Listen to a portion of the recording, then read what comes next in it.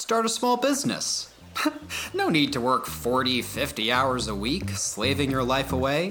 Obtain financial freedom, be your own boss, and create your own destiny. Moguls are the new superstars. The path to country club membership and a leased Mercedes-Benz is paved in gold as you take your business trips to Orlando or Vegas. Validation from your in-laws is just an LLC and Facebook business page away. At least, that's what they tell you anyways. Through social media, websites, and targeted ads, you're sold an image. Small business owners seem to walk on water. You'd think you're the last person on earth working a regular job with a regular boss. But there's trouble in paradise, and its name is in over your head. People start looking to start their own business, don't know what they don't know. But that's why we started our Small Business Confidential podcast, to share what we've learned from years of experience.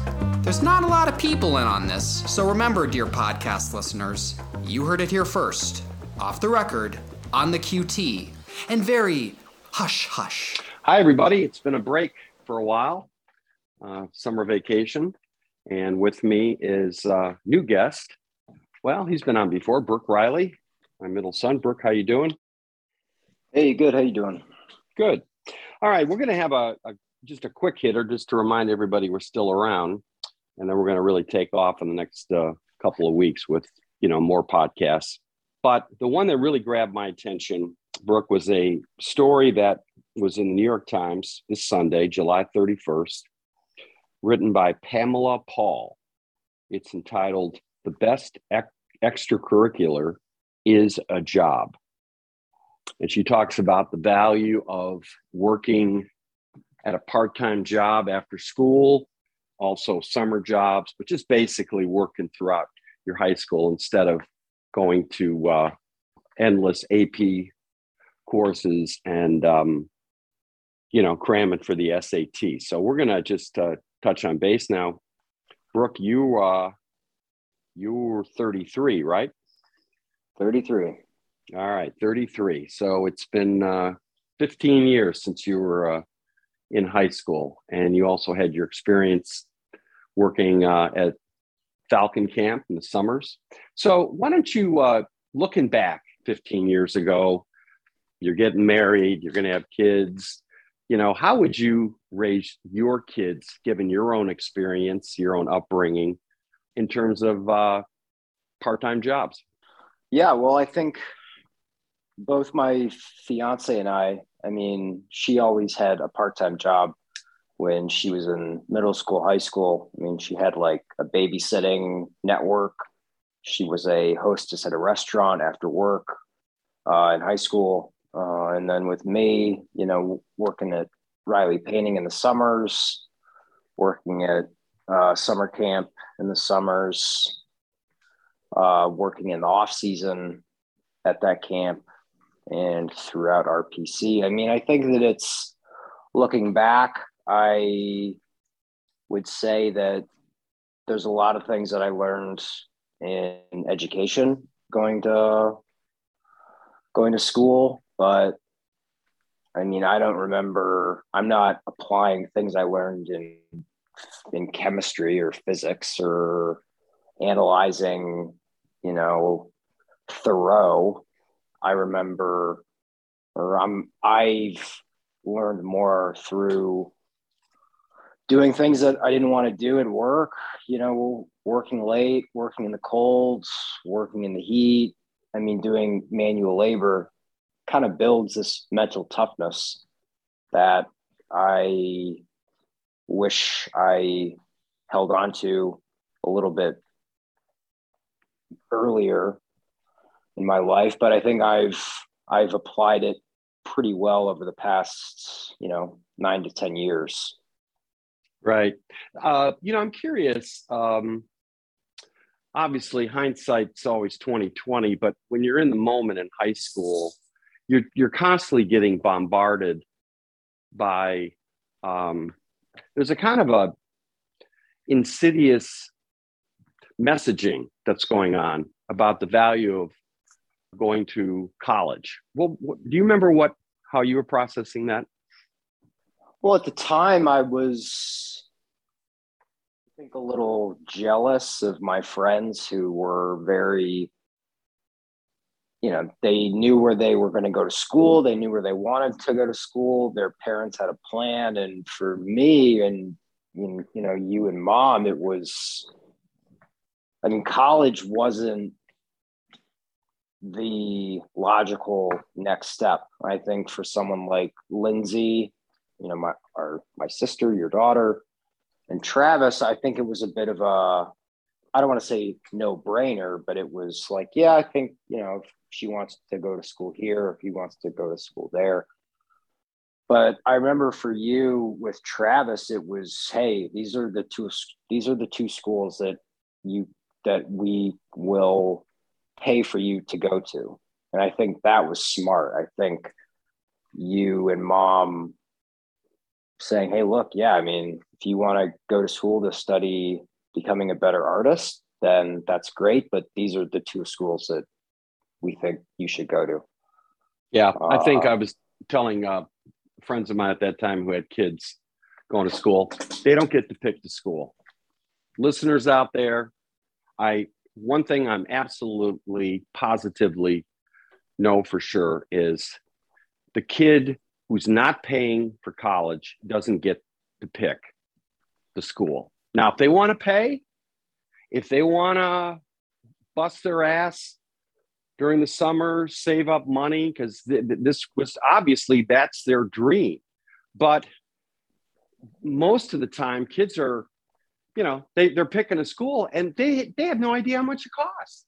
It's the parents that are taking out the loan, the home equity loan. And that's in a lot of ways what's led to the crash in '08. There were two major contributors to the crash. One was medical bankruptcy, where people had to draw out money from their house to pay for a medical emergency because the health insurance was so screwed up.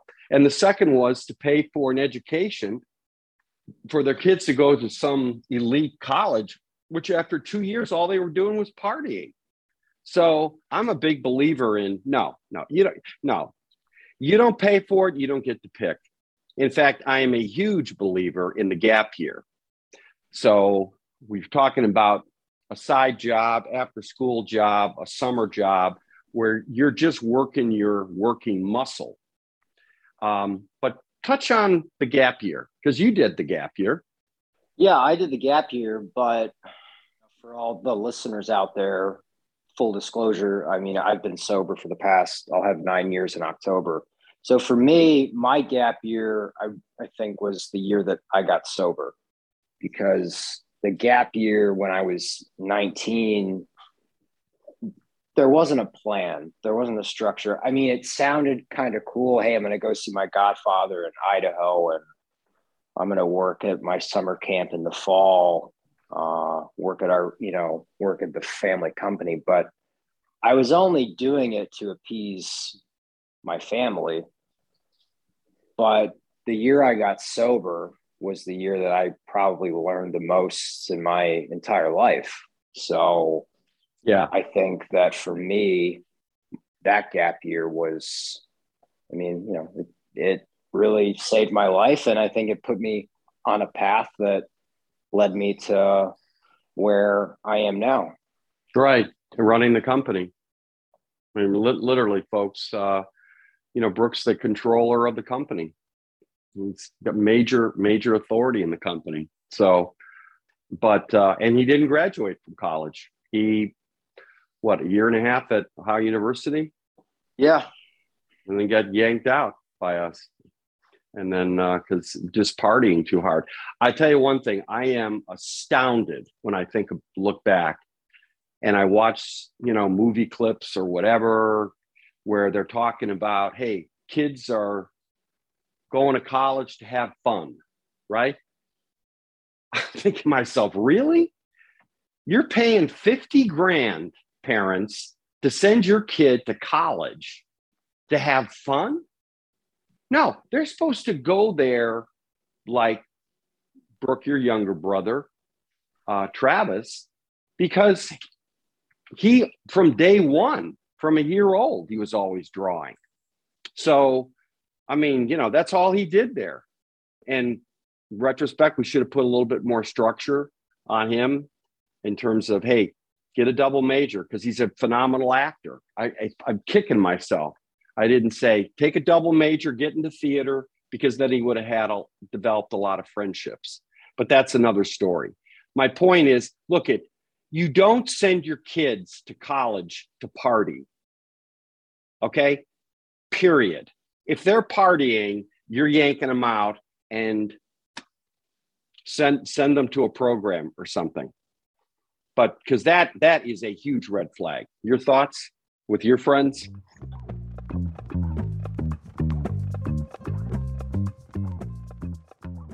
Hey, let's stop here. We got to pay some bills. 30 seconds, and we'll be back. If you enjoy listening to our Small Business Confidential podcast, we're sure you'll enjoy our first podcast, The Cleveland Real Estate Investor. We give outside investors an inside look into the real estate market in Cleveland. Cleveland has been on the rise, and investors from all over see those cheap prices and salivate. Our job is to educate those investors and steer them in the right direction with several years of experience of how to do it right and many examples of how to do it wrong. Find the Cleveland Real Estate Investor podcast on any app you listen to your podcast today. Yeah, I think a lot of my friends, or a good amount of them, on the weekends they would cut loose, but they always knew on Sunday and throughout the week that, no, I can't go to the bar with you, Brooke. I have to finish 4 assignments. So, and then there were a couple of my friends who were like, yeah, screw it, I'll come out. And, I wonder what they're doing with their life now. But I think the other side of this is I can't even tell you how many friends I have who they went to really good schools to study one thing, and now they're in a completely different field. And I remember I got into an argument, or not an argument, but a pretty heated discussion with one of my friends and said, hey, look, you went to this great school to study art, and now you're a social worker. If you had to do it over again, would you still, would you do it again and have to now pay over $200,000 in student loan debt? Or would you go to a local school here for a couple of years to become a social worker? And I said, no, I would do it all over again. And that just blew my mind that you would waste that money on studying for a degree for 4 years, and now you don't even use it.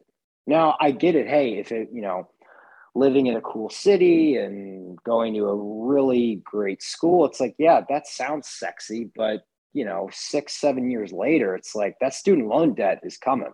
And that sounds awful. Like, I'd rather go to a school here like John Carroll, get my undergrad, and if I want to go to a good school to be a social worker for 2 years, okay, fine. I'll go to Case or I'll go to Cleveland State. But I think left out of all this is the money. It's almost bad form, bad manners, B class A, whatever you want to call it, to actually talk about why you're going to college. The underlying thing for most parents is, I will take out a $200,000 loan on my house to send my kid to college because they're going to get a good job. This will be worth it. The actual reality is they don't get a good job because they are divorced or separated, or there's a Chinese wall there talking about money. So they never learn how to make money. They never learn what money is about. It's almost too dirty to talk about it. And that is what having that extracurricular job is about, because that is as important as learning physics or chemistry, if not more, or a second language. The ability to make money, save money, actually have a goal that you're using this money for, a trip, you're going to buy a motorcycle, a guitar, a sewing machine, or you're going to invest it. And that's where parenting comes in, talking to them about money. Your final thoughts, Brooke, on this? Yeah, I think that it's important to have, I mean, for me, like I said, having a part-time job, doing jobs that when I was young, I didn't want to do, but I was told, nope, you're not going to be able to go out if you don't get these 8 things done. Or, I mean, I think that really builds that mental toughness. So when you are, in the quote unquote real world and you have to finish 8 things, you've just kind of built up this, I don't know, it's like this like steel kind of like armor where it's like, okay, this sucks, this is hard, but I got to get it done. Yeah, and that's why a lot of people, Marine Corps is such a great experience. It's like a car wash for your soul. Really toughens you up. Nobody wants to hear your excuses why you didn't get it done. You either get it done or we're getting somebody else, or you're running laps. You're not going out. And so that kind of softening of a person's work ethic happens when they're constantly being coddled in high school. Now, you don't have to give the old, I walked 50 miles to school with no shoes. We're not talking about that. We're talking about the gradual toughening up of a teenager instead of being coddled. I didn't mean to step on you. You want to finish your thoughts? No, I think it's, I know that when I have kids, I know for one, right now, I'm not looking at saying, yeah, go to any college you want. By that time, it'll probably be $300,000. So, I mean, no, there's going to be Google College. They're starting to eat the college education lunch. Go ahead. Well, I think when I'm a parent, I mean, it's easy to say now I don't have any kids, but, having thought about it as my wedding day is approaching, I want my kids to have a part-time job. I think it builds good mental toughness. I want them to learn how to save money. And when it comes time to going to college, like unless they want to, if they know exactly what they want to do, then we'll have that talk. But I'm a big believer in taking a gap year, taking some time off before you decide. But, that's 18 to 20 years away from here. So yeah, I'm not obsessing about it too much. One of the most important things that everybody out there who's interested in talking about this, listening to this podcast about, developing high school students and the importance of college, is to just always remind yourself, going to college is not life or death. Okay? You're not going to be a failure if you don't go to college.